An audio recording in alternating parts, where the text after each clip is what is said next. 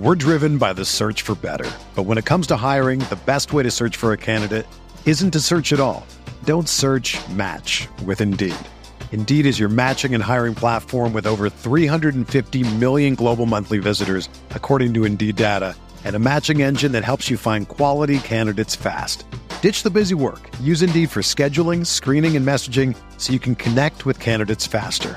Leveraging over 140 million qualifications and preferences every day, Indeed's matching engine is constantly learning from your preferences, so the more you use Indeed, the better it gets. Join more than 3.5 million businesses worldwide that use Indeed to hire great talent fast. And listeners of this show will get a $75 sponsored job credit to get your jobs more visibility at Indeed.com/Blue Wire. Just go to Indeed.com/Blue Wire right now and support our show by saying that you heard about Indeed on this podcast. That's Indeed.com/Blue Wire. Terms and conditions apply. Need to hire? You need Indeed.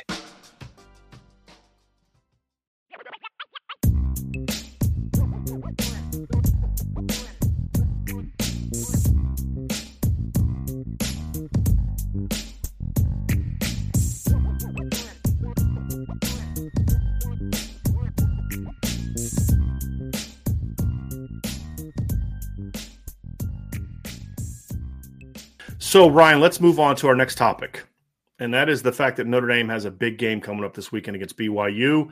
This is, as we've said all week, this is a huge game for Notre Dame. Huge game for Notre Dame.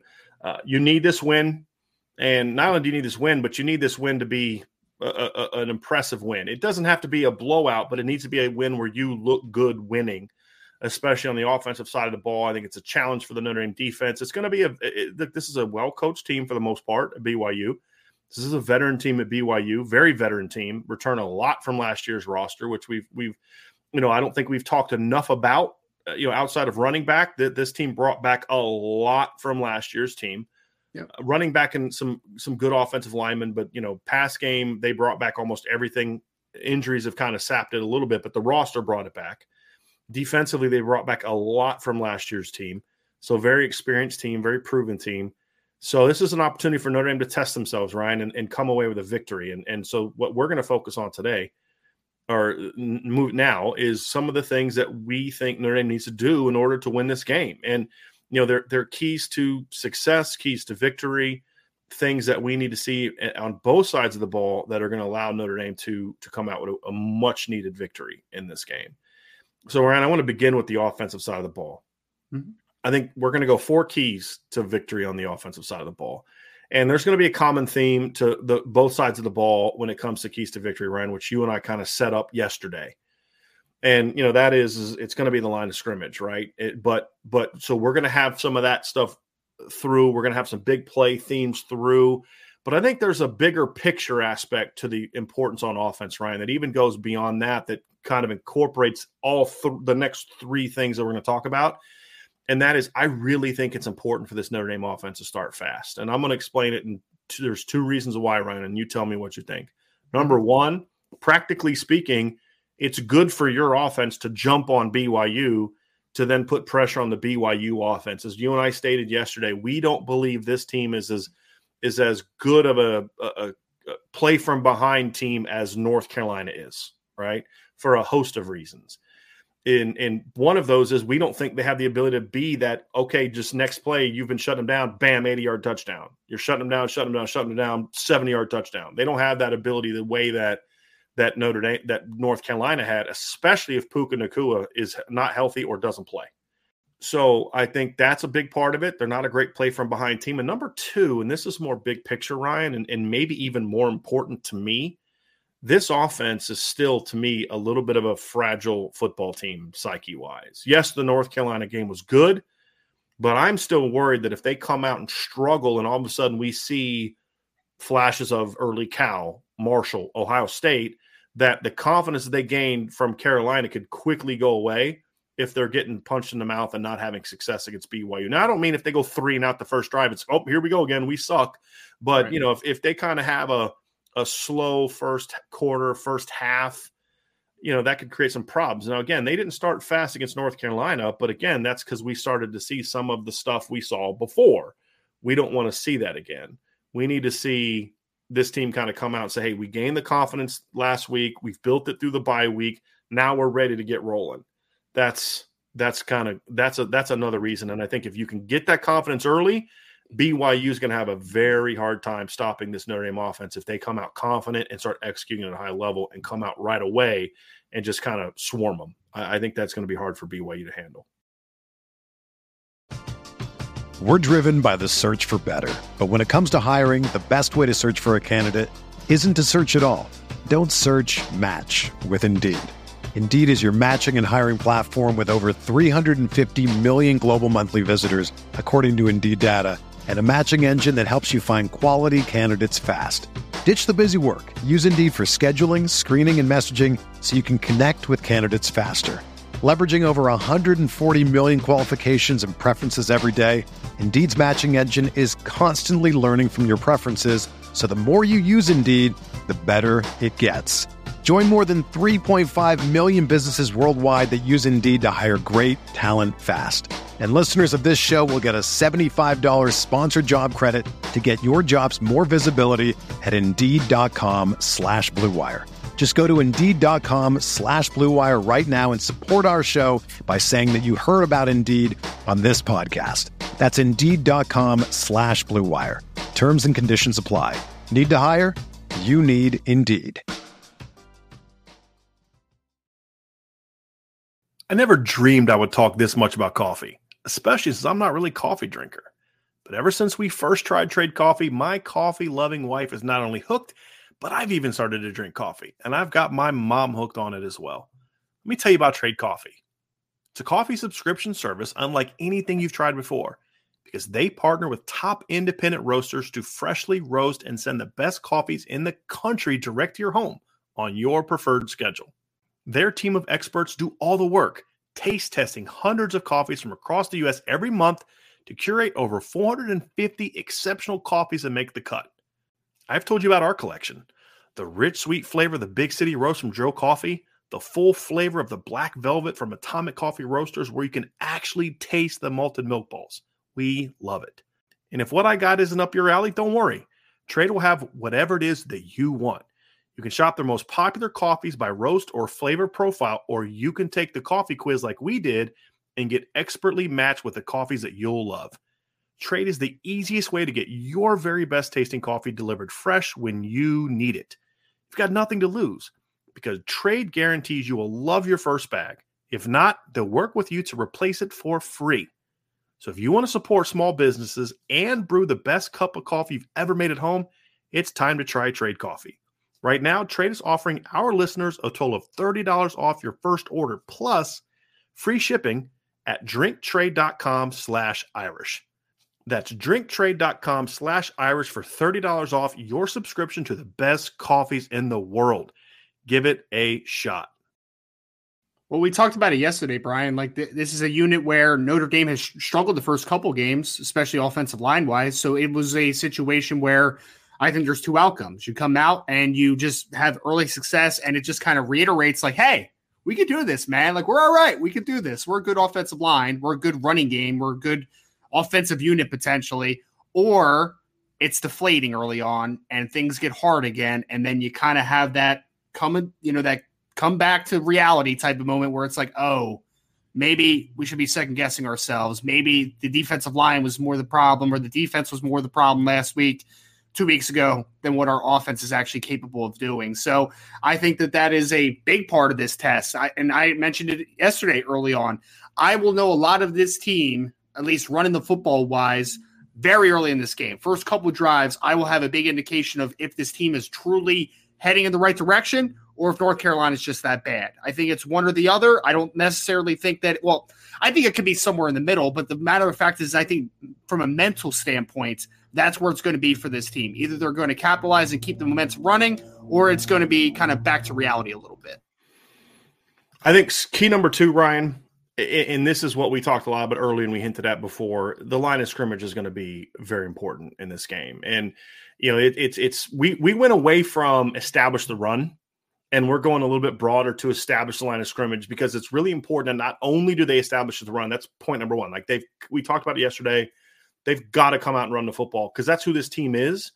They're not using their best weapons all of their best weapons in the pass game. Hopefully that changes in this game. I hope we see that. But as of right now, it's not happening. We're not seeing Tobias Merriweather. We're not seeing Elaborate and Holden States being used in the pass game. They're starting to use more. We saw the backs be more involved the last 2 weeks. Lorenzo Stiles stepped up. Mayer's always been a big part of it. They're not using enough. So one way to complement that or counter that is to have a really dominant ground attack. That's who this team needs to be. So early in the game, it's important to come out and do that. It does a lot of different aspects to it, Ryan. We talked yesterday about you need to have early down success. Establishing line of scrimmage in the run game does that. It allows you to move the chains effectively. It allows you to force BYU BYU doesn't like to put numbers in the box. Like, I actually think to some degree they're okay giving up 6-7 yard gains. They're okay with you running for 200 yards if it's on 50 carries. I really believe that they believe that, because then they can keep the points down a little bit and let their offense win. I think that they take kind of an approach that Notre Dame under Clark Lee took against USC. I want USC to run the ball against us. That's what Clark Lee's strategy was. Please run it against us, because that's not what you do best. I think a lot of – and BYU kind of has that mentality where they feel like they can rally to the ball and limit the big plays in the run game, which protects them and their overall lack of really top-level athleticism on the perimeter. And so if you establish the run and you force them to kind of condense their backers, force them to bring their safeties even more down and focus on the run game, that's how you can then set up some big plays in the pass game. But that's also the second key to this, Ryan, is there are going to be some pass game opportunities and needs in this game. Establishing line of scrimmage also entails giving Drew Pine time to throw the football, because that then ties into point one, which is Drew Pine's got to start hot fast too. He's got to keep building on that confidence. He clearly became more and more confident in the North Carolina game. Like when he took off running on that 12-yard gain on 3rd and 8, you could just kind of see a little bit of a pep in his step, and his execution just immediately, like, he's like, you know what? Hey, I got this, right? I'm going to be okay. Right. Like, and then all of a sudden Drew's like, bam, bam, bam, ball's going where it needs to go.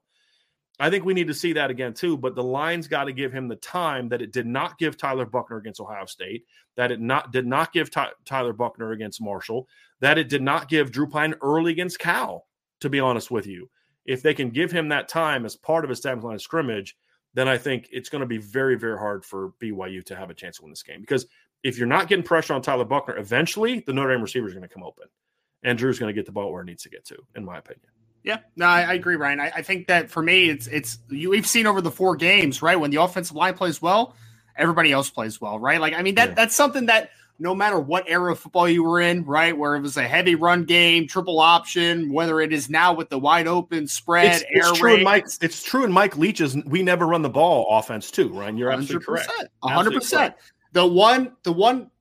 The one thing that is always true, no matter what offense you come from, no matter what area you come from, is if your offensive line plays really well, your offense is probably going to do pretty well. Like, that is just the point blank, man. It's always a key to victory for every team. It doesn't matter what the emphasis is, what your run pass split is. It doesn't matter what scheme you run. Offensive line dictates and gives you a very good indicator of how your offense plays, right? And how you win football games, really. Like, that's why most teams still are built inside and out. That's how teams win. So I think it's huge because sorry, I just accidentally muted myself. On paper, Notre Dame has now you're muted, telling me something while I'm muted. No, like, that's weird. Like, we both just got, like, I didn't hit the mute button. So, like, it happened right after you. Like, you're in the middle of talking and you get muted, which I was going to laugh as a first. And then all of a sudden I got muted while I was talking. So I have emailed StreamYard this week. Maybe StreamYard muted both of us. I now have something new to email StreamYard about and be annoyed about this week. No, I have no idea. Please continue before that crazy interruption. No, I mean, I was at the end of the point anyway, right? It's a simple fact of Notre Dame's offensive line has the chance to be a tone setter for this football game. And that happens every single week. And it is incredibly true in this week, because I think that BYU's defensive line is not a great unit. I think there's a couple individual players that I really like, but I don't think it's a great unit overall. And I think Notre Dame has the advantage there. So let's see if it comes to fruition. But I like Notre Dame's chances if the offensive line plays really well, as I will every single week until the end of time. Notre Dame can beat every single team they play this year in the regular season if their offensive line plays well. It doesn't guarantee a win. It just means they can. Now, of course, if the offensive line plays great and the quarterback still throws 4 interceptions, you're going to lose. My point is there are teams they can't beat if the line doesn't play well. They can't beat Clemson if the offensive line doesn't play well, unless the Clemson offense plays even worse, right? Like there's always exceptions to those type of things. But if they play well, they can play with anybody on their schedule, in my opinion, every single one. So we'll find out if that's true. I think the third thing is, Ryan, is part of the fast start, part of control line of scrimmage is about creating an efficiency on offense. That's going to be very important. And one of the things that those things play into is being good on third down, right? Which we talked about yesterday. And we didn't want to just repeat all the things that we discussed yesterday. But first down success is important. Third down success is important. Efficiency is going to be super important in this game. However, if Notre Dame is going to beat BYU and, more importantly, set themselves up for a run coming out of this game, they're going to have to do more to create big plays. And I'm not talking about like 35-yard gains and 20-yard touchdowns, big plays in the red zone. I'm talking about they have to scare teams a little bit with big plays, which means run game big plays and pass game big plays. In my opinion, there's something that Tommy Rees said yesterday in his press conference, or it would be Tuesday now in his press conference, that I did like. Some of the comments he made after the press conference and the one-on-ones with media I didn't like, but what he said in the press conference was he felt the pass game actually helped the run game. I think he's right. North Carolina was not showing respect in Notre Dame's pass game. That allowed them to hit some big play opportunities, which then softened up the North Carolina defense, allowed Notre Dame to start attacking the middle of the field more and start attacking the perimeter a little bit more, and it made for a really balanced offense. But right now, part of the reason that Notre Dame doesn't have – I had a friend of mine ask me – I think I might have said this in yesterday's show, Ryan, or I just told you on the phone. But this is why we got to stop talking so much on the phone and talking ball, because I can't remember what we talked about on the phone. And Sean and I have the same problem, or what we talked about in the show. But he asked, he said, I don't know if Audric Estime, has enough speed to be a big play guy. I said, well, what makes you say that? And he goes, well, he hasn't really ripped off any big runs. And I was like, well, he does have a 36-yard catch and a 29-yard against Carolina. I said, well, let me ask you this. Do you think Chris Tyree has big play speed? He goes, oh, absolutely. I said, well, what's Chris Tyree's longest run of the year? He just kind of paused, like, that's a good point.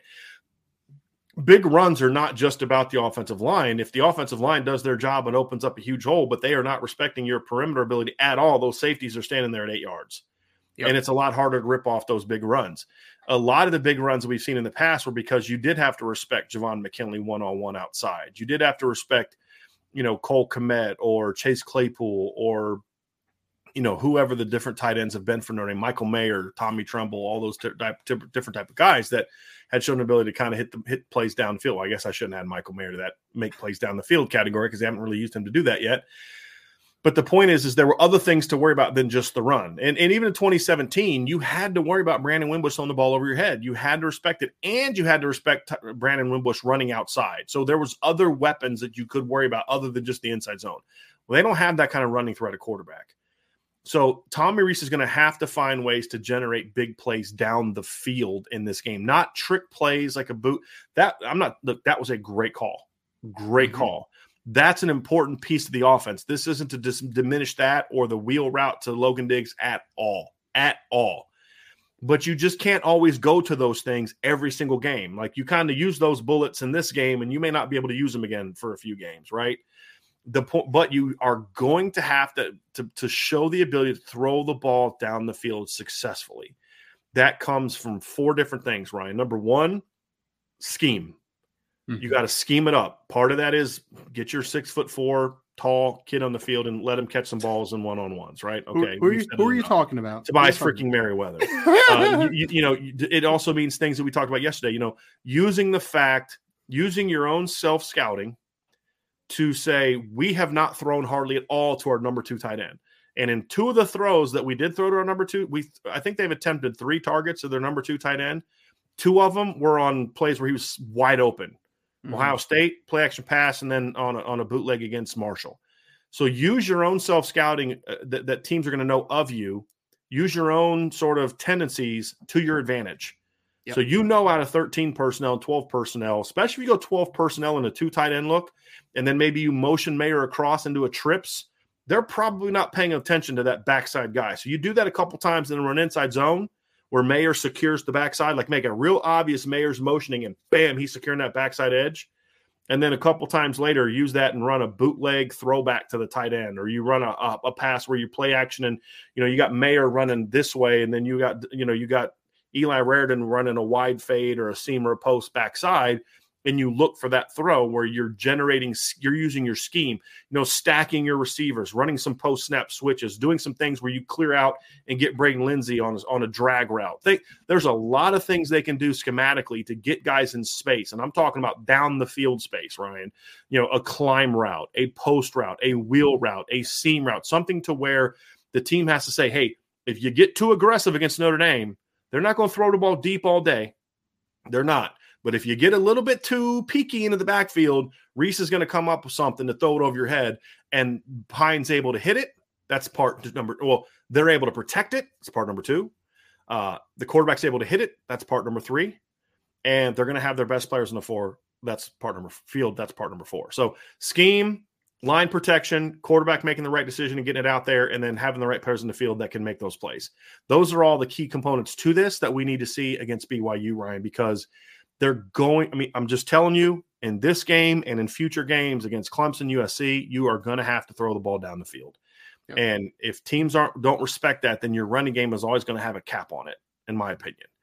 And so that's going to be a big part of that. It's going to be a big key component to Tommy Reese's game plan this week is what can they do to generate plays down the field. I'm curious to see it because I think there's a lot of, boy, this would work and that would work, and boy, this would be interesting and that would be interesting, Ryan. I want to see what he does. Because this right here, this is his wheelhouse, this kind of stuff, Ryan. This is where Tommy Reese has been good, with the exception of a couple games early last year and the first 2 games of this year. Last 2 games, he's been pretty good about this stuff. Because part of the reason I said number 2 and 3, Ryan, there were guys open deep against Ohio State and Marshall, and they didn't get time to throw. And in other instances, they had guys open deep, and the quarterback missed. So it's not like they haven't tried. I'm not saying they haven't tried. Against Cal, they didn't try. I kind of understood it, right? In games 1 and 2, they tried. Against Carolina, they tried. So I'm not ripping on them for not trying. It's just now about let's see them have success with it. That's where I'm coming from in this one. It's going to be interesting, man. I'm very curious on which 6'4 plus freshman pass catcher gets the first catch of his career. Will it come this week, Brian? I'm excited to see it, man. Because, hey, you mentioned the second tight end, right? Eli Raridan, fastest 10-yard split in NFL history, and he's not even in the NFL yet. So it's I thought we were past it, and you brought it back. Oh man, you got to come back to it. And Ryan brought it back in. I love it. Oh man, but I agree with you, man. I think that especially because Brian, let's be honest. If I'm BYU's defensive coordinator right now, I'm saying Caleb Hayes, I think, has just going to win one-on-ones against any receiver that he's against, right? Like, that's my mindset, because Notre Dame hasn't shown at this point that they can win those one-on-one matchups consistently for the variety of reasons that you kind of highlighted. And I think that you have to show that you're able to win some of those, whether it's Lorenzo, whether it's Braden, whether it is Tobias Merriweather, whether it is whoever. You have to show that you can create an explosive play against some of those better pass coverage players like Caleb Hayes, because I think they're going to have some one-on-one opportunities, because at this point, based upon what you've seen, you have to feel, if you're BYU, you have to feel good about your defensive backs against Notre Dame's offensive players or offensive skill position players. So that is a massive matchup. I agree. Let's get one of these freshmen a pass, man. Want to see it. I want to see it. Ryan, this kind of ties into our 4th point, and that's something that we try to do here is because you do this when you're building a game plan, right, Ryan? Especially as an offensive coordinator.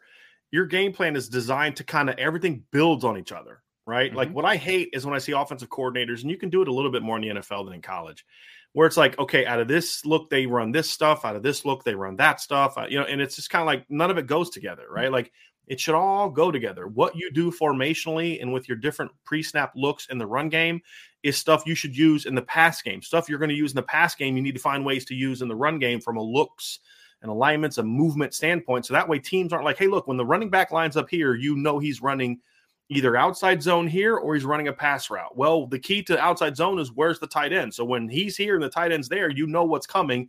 It's a pass, right? When he's offset and the tight end's here, this is what they're doing. Like, you can't have those tendencies. And Notre Dame has had those problems in the past, especially, before Chip Long showed up. So you got to make sure all that stuff works together, right?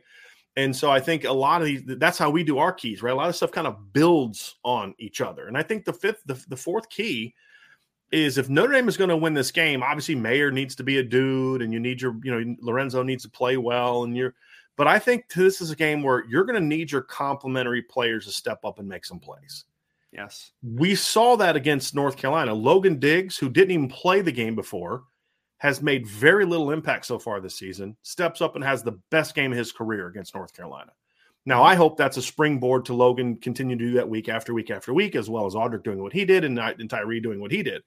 And then some weeks you're just going to ride a hot hand. But, a Logan Diggs, a Braden Lindsey, who I have always felt is a complimentary player. It's a dangerous compliment, but he's a complimentary player. You got to do some things to get him going in this game, in my opinion. If other teams are not afraid of him doing things to hurt you or not afraid that you're going to scheme him, right? It's one thing for him not to make a lot of catches, another thing when you're clearly not scheming for him to do stuff that he's dangerous in. That's something I need to see. Eli Raridan, you talked about, or Holden Stace. If it's Holden Stace that they designed stuff for this week instead of Eli Raridan, or if it's Kane Barong, I don't care. It's not so much just about Eli Raridan. I mean, obviously Eli Raridan presents some unique opportunities at 6'7" and 245 pounds with the fastest 10-yard split for a tight end in the history of the world. I'm just not going to let that go this season. We'll get rid of him the offseason. We need to make shirts about this. We need to make shirts. Yeah. So what that, but I don't care if it's him. Holden Stace is really dangerous. If it's Tobias Merriweather, it'd be great to see Tobias get a couple shots. My point is complementary players across the board, and that includes offensive line. Look, Josh Lugg and Zeke Correll are not the studs up front. They're not the stars. They got to play well, though. It's important that they play well. So I think those players this week more than other. I think to win big games, you don't need your complementary players to play well to beat Cal or Marshall. You just don't. But you do need them to make plays against Ohio State in more than just one. You do need them to make plays to beat BYU. You are going to need those guys to step up and make plays to beat even a team like North Carolina. I mean, we saw that with Logan Diggs. He's the guy that kind of got the offense going with that wheel route up the field. You need those guys to play well in these moments, and this is one of those games. I also think this is also a lot of my points, Ryan, and our points, I should say, are also forward-looking a little bit. Mm-hmm. The more players that you show future opponents that you better game plan for him, the better you're going to be, the harder you're going to be to defend. Right now, Notre Dame, you got to be worried about Mayer. You got to be worried about the running backs. Yes. I don't think I have to be worried about Lorenzo Styles yet. Not so much that he's not a good player, but they don't do a lot to scheme him into spaces like they did Kevin Austin late last year. I haven't seen that so far this year.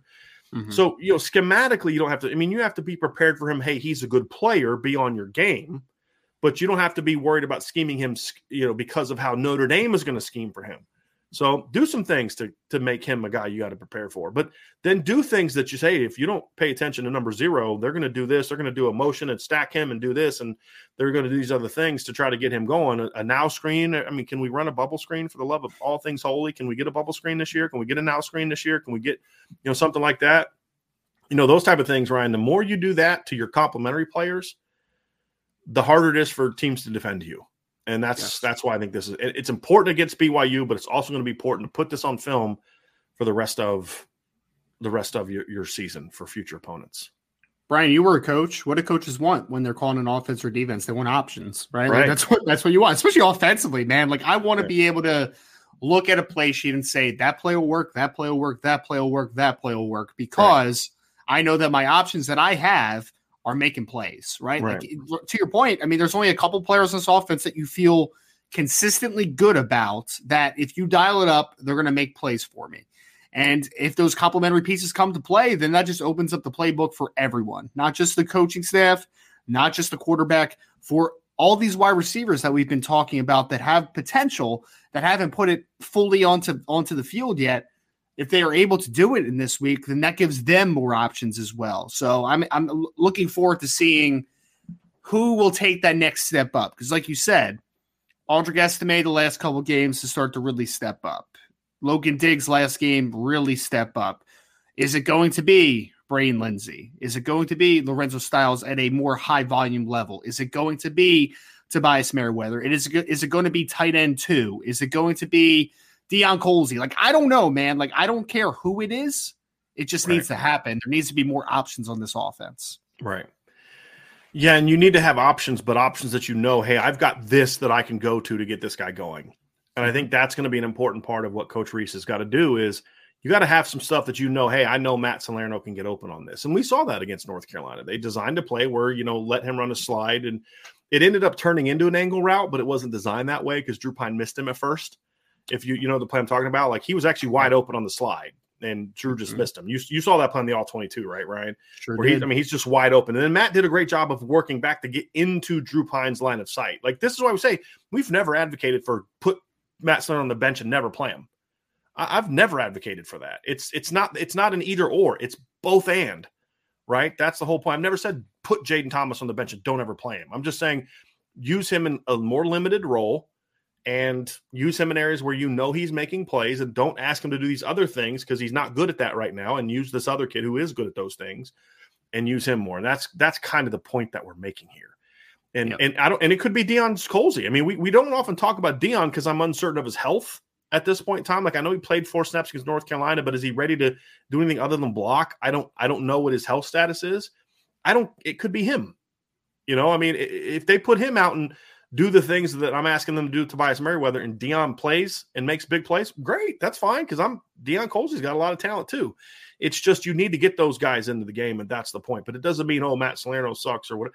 But Matt did his job on that play, right? The times they asked Jaden Thomas to do his job on things he's comfortable with, guess what? He made the catches and got yards and did what he needed to do. And that's the thing too. And I also want to see I am curious to see, this isn't necessarily key to the game, Ryan, but I'm very curious to see how they use Lorenzo Styles this week. Yeah. As we've discussed, if I'm doing my self-scouting, I'm going to notice, boy, Lorenzo just statistically the last 2 years has been just way more productive in the slot. So do you use him more that way? And Ryan, I think there's an interesting thing that you brought up, that it's not really a key to the game, but when you kind of look at the points, that points 3 and 4 of the offense, there's a really interesting kind of connection that kind of weaves through those as well. And that's what you and I were discussing before the show. Yeah. Yeah. I think for me, Brian, like if you're asking me what the strength of this team is, or the part of the team I think that presents the most conflict potentially is the second level of the defense, right? Like, because you mentioned Ben Bywater, you mentioned Peyton Wogar, you mentioned Tooley, you mentioned what was talked about Peely yesterday. Peely, the big thumper inside. Peely, yeah. So they have options on the second level at linebacker. They can present a lot of multiple type of looks with those guys. I mean, there's 2 to 3 linebacker looks that you can use. There's even 4 linebacker looks that you can use at times because they have very different skill sets. And I think for me, and this comes to the creativity of Tommy Reese that we have seen at points, right? You have to conflict that second level, and you have to make people kind of overcompensate from some mistakes from the second level, because that hurts the safeties behind them having to overcompensate if they've taken a bad run fit or they've kind of chased a mesh route, a little too far outside the hashes, all that type of stuff. So I want to see them really manipulate the second level. How do you do that? Screens, crossing routes, play action. I want them to mess with their eye discipline. And if Notre Dame's able to do that, like we saw a little jet sweep action, we saw a little touch pass action, we've seen a little bit of screens throughout the season. I want to see even more. I want to see them really challenge that second level and make them really conflicted with what they're seeing and how they're responding of their plan of attack. Because I think if they take advantage of that second level and make them guess wrong, I think that is a big opportunity against what is a strength of this team. Well, no, you talk about it, Ryan, and like you talk about the strength of this team. It's a good point for you to bring up just in just a general matchup standpoint, right? Like it against this particular team, it makes a lot of sense to bring it up. But I think the last thing you said is why it's such an important point, and that is that it also fits with what your strengths are, which is tight end talent and depth and running back talent and depth. And the more you can emphasize those with those guys, but it's always not just about using them to be the guys to threaten the linebackers for plays, but it's also about using them, knowing the linebackers are going to key them to then get somebody else open behind them. That's another key, run Mayer on an option route and have him run right at the mic and then have an angle route with your running back. And why are you doing that? Because you're trying to bang the in cut or the climb behind it, right? I mean, there's other aspects to that as well, but then also doing things to then stress those guys with the running backs and with the tight ends, so like something I would love to see Notre Dame do a little bit of this game is to kind of, you can do it out of 12 personnel, Ryan, is you can have 12 personnel. You can put, Michael Mayer into the boundary, and you can have the running back to his side, and you could be like in a 3-by-1 alignment out of two tight ends attached or one in a wing. But you have twins to your right. You have Mayer to your left. It could be, I'm just drawing it up as to the left side of to the left hash, but you have Mayer as your single tight end, and you have the back on his side. Mm-hmm. And what you do is you just run Mayer on a seam route, and you run the back on like a wheel or like a wide fade, or you can run the Mayer on a wide fade and then just run a trail with your running back. But then you're really trying to isolate those linebackers. And what you're trying to do then is bring somebody else back across from the other side, whether it be the tight end or the tight end may run an in cut, and then you bring a receiver underneath. The point being, if they overplay the back and the tight end, that's why you're actually using Mayer as a decoy, unless they go one-on-one, then you throw him the freaking ball down the field. But in that instance, you're using him as a decoy, you're using your running back as a decoy, right, to get them to overplay that, bringing something behind to replace it, right? But you're stressing that second level to your point. And then you've got some kind of over the middle, high, low coming behind it, right? Yep. And so I think there's a lot of things like that they can do. And because of the wide fade and the cross, you have some built-in blitz beaters, because what I just advocated for is an empty personnel, right? Meaning you vacate, it's all out, okay? And so it's a 5-man protection. So the crosser, the quick crosser, is a bit of a blitz beater, as is the wide fade, depending on where the blitz comes from. So you are doing things to protect yourself out of that, but you're also then using your best personnel that teams are worried about to then set something else up, right? And that's the kind of stuff that I'd like to see too, Ryan, which fits right in with what you talked about, which is stressing the second level of their defense, and not just doing it with your studs, but then also doing it with your complementary players. And that's a way where you could catch Braden Lindsey in a catch and run in that situation that can go for 25. And if he can make one guy miss, it could go for 50, right? Mm-hmm. Same with Lorenzo, same with, Matt Salerno. Get Matt Salerno. Use him. Like, hey, there's no way they're going to design a play for Matt Salerno. Hey, you know what? That's how you steal yards with your complementary players, right? Are they going to really think you're going to run a wide fade with your tight end and a trail with your running back, and you're going to send your other tight end on the seam so you can open up a crossing route to Matt Salerno? They're probably not planned for that, which is exactly why I could see it, right? Yeah. It's about using your complementary players to steal yards, because now your future opponents go, hey, you can't overplay Mayer or this guy, because we'll hit you with Lindsey, we'll hit you with Salerno, we'll hit you with Styles, we'll hit you with whatever. And that's the stuff I like to see, Ryan. I just think stuff like that, where you're really getting creative, are ways that you can steal yards in a game like this, and then put something on film that your next several opponents are going to be like, hey, we can't just do this because Notre Dame has figured some stuff out, which is what we saw last year. It took them a little longer last year. I hope it doesn't take them 7 games to figure it out this year. Yep. It needs to have taken 4. It needs to have been figured out now. Because when you look at last year's schedule, Ryan, we've talked a lot about how the offense figured stuff out late. But what was the way that all went about? Right? When you look at last year's schedule and they were able to figure some things out, when did it happen? It started to happen for USC, right? Mm-hmm. Which was after Virginia Tech, right? Yep. What happened in between there? Bye week. True. Right? That's when I say you get yourself scouting in. You figure out, okay, and what we saw them use personnel differently.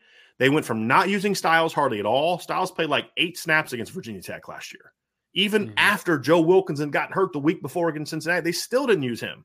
They used Deion Colsey a little bit, right? But they come out of the bye week, all of a sudden Styles is a part of your game plan. And what does he do against USC? Goes out there and makes plays, right? Makes some big plays for him. So, those are the things that you hope you see. Going into the USC game last year, Lorenzo Styles had 2 catches for 16 yards, right? He had a garbage 1 catch for 2-yard now screen against Toledo, and then he had a 1 catch for 14 yards coming off the bench for Joe Wilkins in the Cincinnati game, and then hardly played at all against Cincinnati. Come out of the bye, or Virginia Tech, excuse me. Come out of the bye week, all of a sudden he has 3 catches for 57 yards against USC, right? And makes some big plays. Then he comes out the next week against North Carolina, 3 catches for 74 yards. He only has 1 catch for 4 yards against Virginia, but he rips off a run that goes for over 50 yards. Now, and it only ended up being a 37-yard run. We've talked about this. It was a 37-yard run statistically, but it was actually a 50-something-yard run that had 15 taken away from it because of a downfield receiver hold. Yep. So maybe we see that again this year. I hope so. And that's what I love about bye weeks, but that's why we need to see some of that stuff, because those are, I mean, I thought Sarkisian in 2020 was masterful with Slade Bolden. Yep. I thought he would just do things where, like, if you're going to overplay this, then we're going to go steal a 20-yard gain with Slade, and then now you're like, okay, well, then you got to defend that. And then all of a sudden, okay, then you use your back off of it or whatever. That's what the best minds do. And I want to see Ty Maurice prove himself to be that. That's what I want to see this weekend. I never thought I heard Slade Bolden's name on this podcast, Brian. But they did, right? I mean, they did it, though. I mean, that's what we saw. It's like if you overplayed, especially when Jalen Waddle was healthy, oh, yeah, you'd see, Slade would catch like a pass or two, but it'd always be like that 15-yard gain where they just weren't prepared for him, or just like, okay, well, that was weird. Like, he comes out against Tennessee, he doesn't catch a single pass in the first 4 games. He comes out against Tennessee and he goes 6 for 94. Right? I mean, literally didn't catch a single pass the first 4 games of the year. Well, why didn't he catch a single pass the first 4 games of the year? Said Jalen Waddle. And then he got hurt. Right? And they come out the first game without Jalen Waddle. What do? They go, Slade Bolden catches 6 passes for 94 yards. You know what I mean? Like, and you're like, oh crap, now we got to deal with Slade Bolden. It's like wonderful. The SEC title game. He only had 2 catches in the SEC title game against Florida. But you know what? They went for 40 yards. Mm-hmm. You know what I mean? So it's stealing those yards to where, like, look, you want to overplay my dude, then we're going to steal from you. And I'm all for that. I'm not advocating stealing. Only yards in football. So anyway, that's kind of where I would like to see this go. So a little bit. Let's move on to the defense, Ryan, and talk about the keys to success for the Notre Dame defense against BYU. I think the first one is obvious. They have to dominate the line of scrimmage. And this is in the first, and it's 2 parts to this one key. Part number 1, we discussed yesterday. We only spent a lot of time on it, but I do want to address it again. Controlling the line of scrimmage first and foremost means shutting down the BYU run game. Why do we keep talking, Ryan, about the importance? And I'm setting you up for this. I'm not setting myself up. I want you to answer this because I've talked about it in the past a little bit, but I want to hear you explain it. Why? Because this is what people are going to ask. Why are you so focused on shutting down BYU's run game when they're not a great rushing team and the best part of their team is the pass game? And that's a very important reason why, Ryan. Because when you're a coach, you want to go against people that are predictable. Like, you want to be able to know exactly what's going to come at you, right? Like, that gives you more options, but it also gives you a better understanding of what's coming at you. And I think that when you make a team one-dimensional in general, like, again, you're just limiting how many things that they can do. And when they become predictable, that gives you the option to, hey, let's play this type of coverage. Let's mix this stuff up. Let's bring these different pressure packages. And you get to have a real, like, finite opinion, kind of understanding of, like, what do I need to do to be successful? Like, that's kind of where it goes for me. So I think that any team, you want to force them to be one-dimensional, no matter who they are. I mean, honestly, obviously, you would like to just shut down every aspect of their game. But against a good offense like BYU does have, you want to give them less options to attack with. And people probably are going to go like, wait, but why would I want to stop their run game when their pass game is what really scares you? It's because what gives you worry about a guy like a Jaron Hall, for instance, right? It's the fact that he is such a dual threat option, not even just as a runner, but as an extender in the RPO game, that type of thing, that you want to limit his options. Because the RPO game, if you know there's no run option, it just becomes a pass play, right? That's where this conflict happens, right? Like, that's where a defensive player's mind comes in. If you eliminate one part of the game, you have to only worry about certain parts of an offense. And to our point, when we first began this podcast, we both believe that BYU is not going to – I think that they can make some plays coming from behind, but I don't think that they're definitely not in the league of a North Carolina with the ability to create explosive plays and do that type of thing. So right. If I'm getting them into obvious passing situations, if they are obviously throwing the football, I will take the matchup of Cam Hart, even when he's struggling, against whoever, Gunnar Romney or whoever the wide receivers are, even Puka. Like, I'll take the options there. And if Puka doesn't play, then I'm definitely forcing them to pass because then I just kind of question of who are the secondary the second options for them also in the pass game. Brian, point number 2, I think so. That's an important part. And then the second part of point 1 is if you're dominating the line of scrimmage in the run game for a good team or for a good line, which Notre Dame is, it naturally leads to pass rush and disruption. I don't care if they sack Jaren Hall once. I don't care. I mean, if they sack him 9 times, that's great. Sure. But I don't define success in this instance as a bunch of sacks. I want constant disruption. I don't want Jaren Hall getting comfortable. You've seen it on film. The stats bear it out. And this is true for most quarterbacks. When you consistently pressure them, especially if you pressure them with 4 or 5, especially 4, they're not going to be very successful.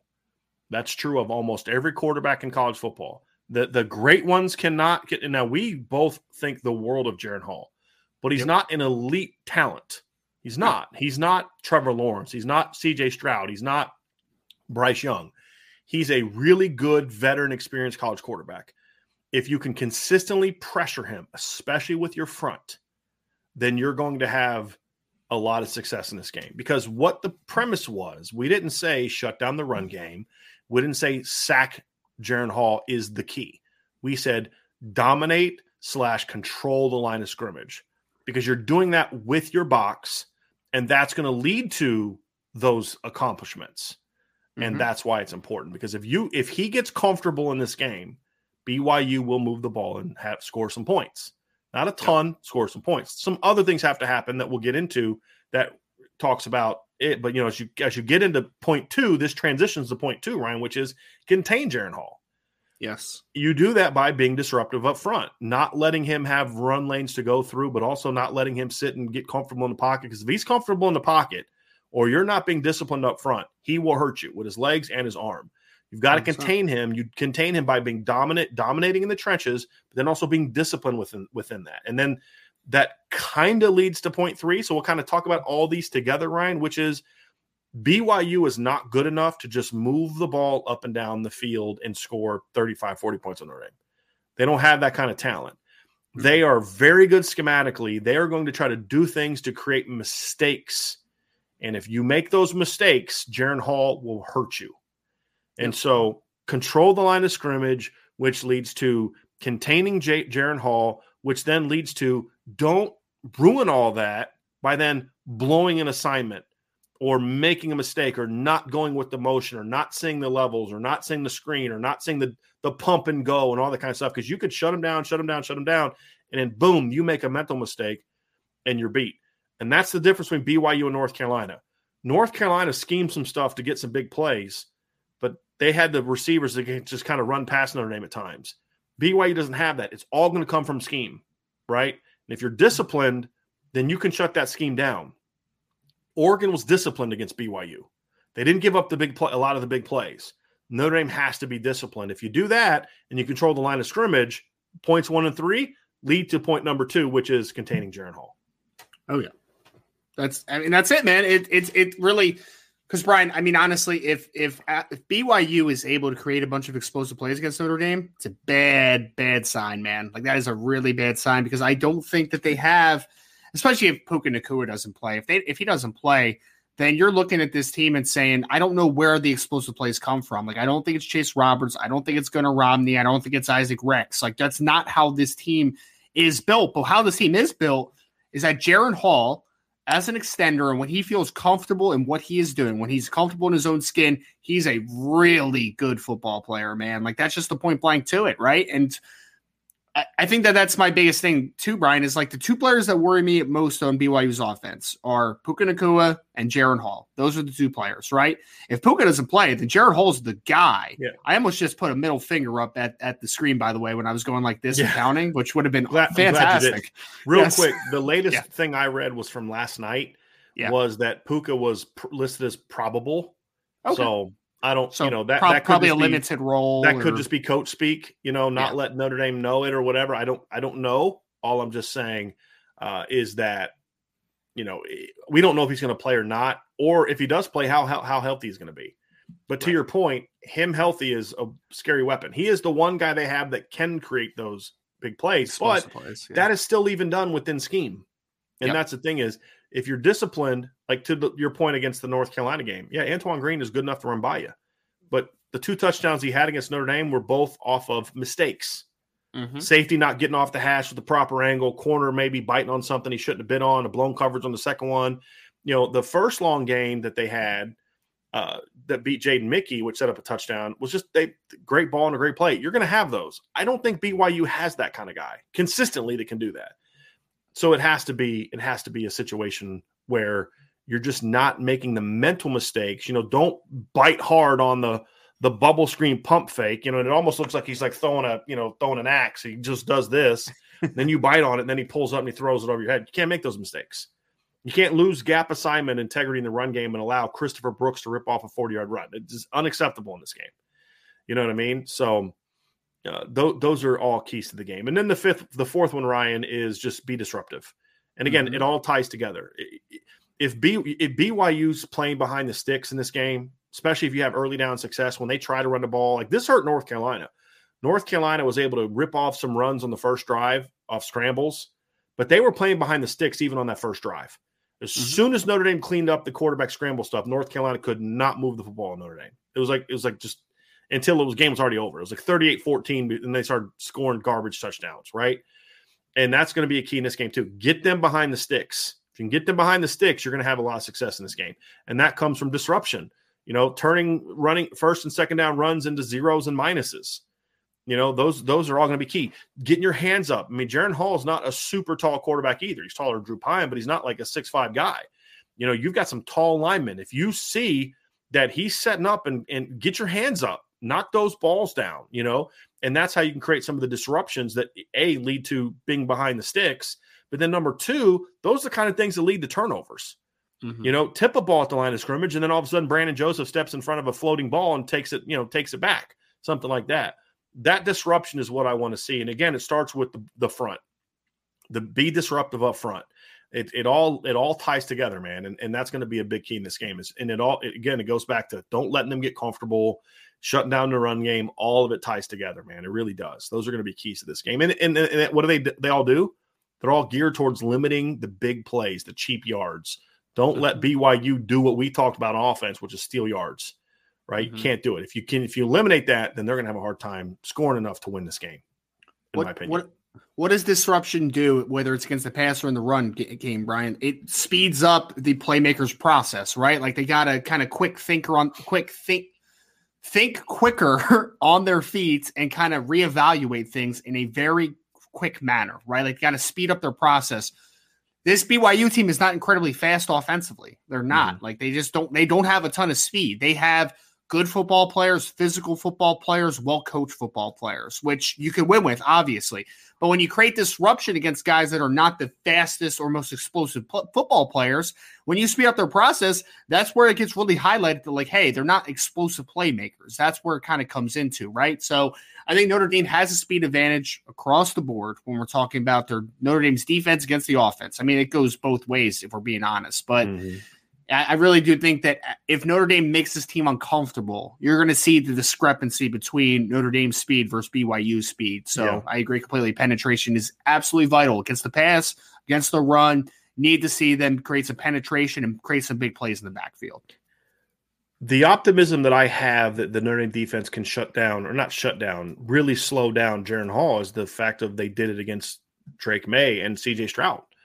I mean, if you really think about it, the 3 best defensive games Notre Dame has played this year came against the 2 best games Notre Dame played this year defensively, in my opinion, came against, especially pass game wise, came against the 2 best quarterbacks they've played. I mean, 2 of the best quarterbacks in the country so far. I think CJ Stroud, my stance on CJ Stroud. I think he is the best quarterback in the country.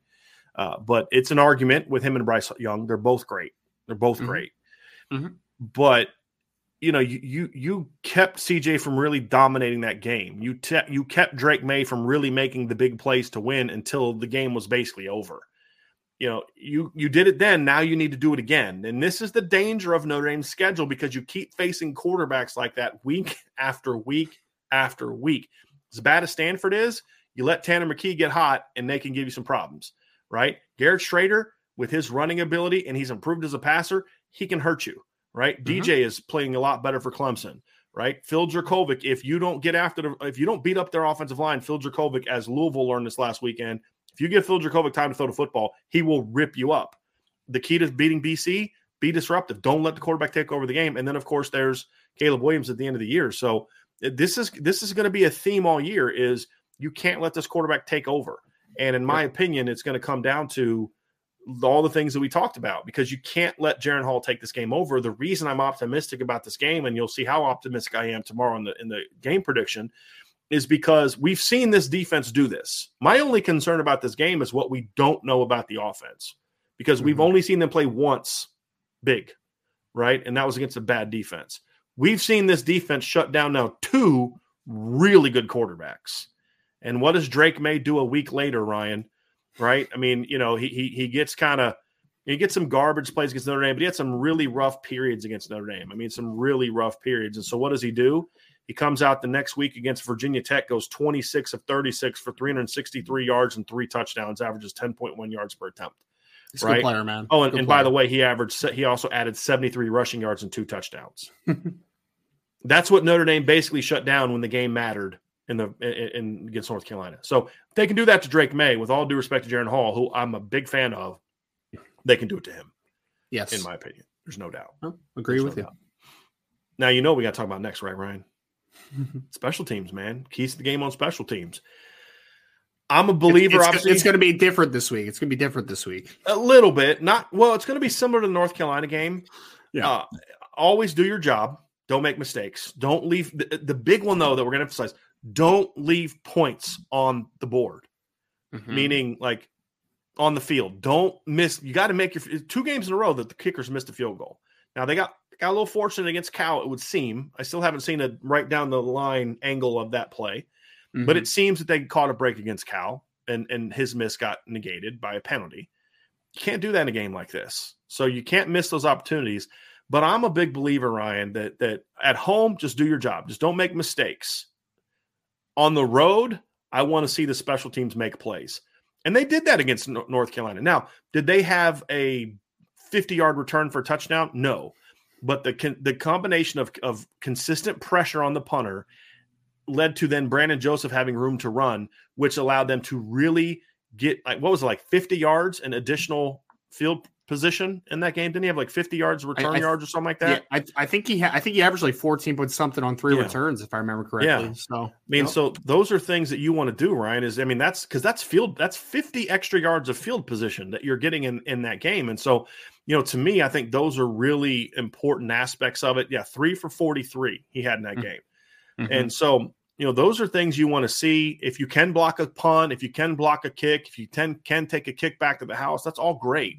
But that's not the only way to have big plays in the special teams. Big plays are also force a punter because of pressure to shank 15 yards, or line drive one that Brandon, Joseph runs back and it's like a net 20-yard gain on a punt, right? Those are big plays in a game like this. And so the field position aspect is going to be very important for this football game. 100%.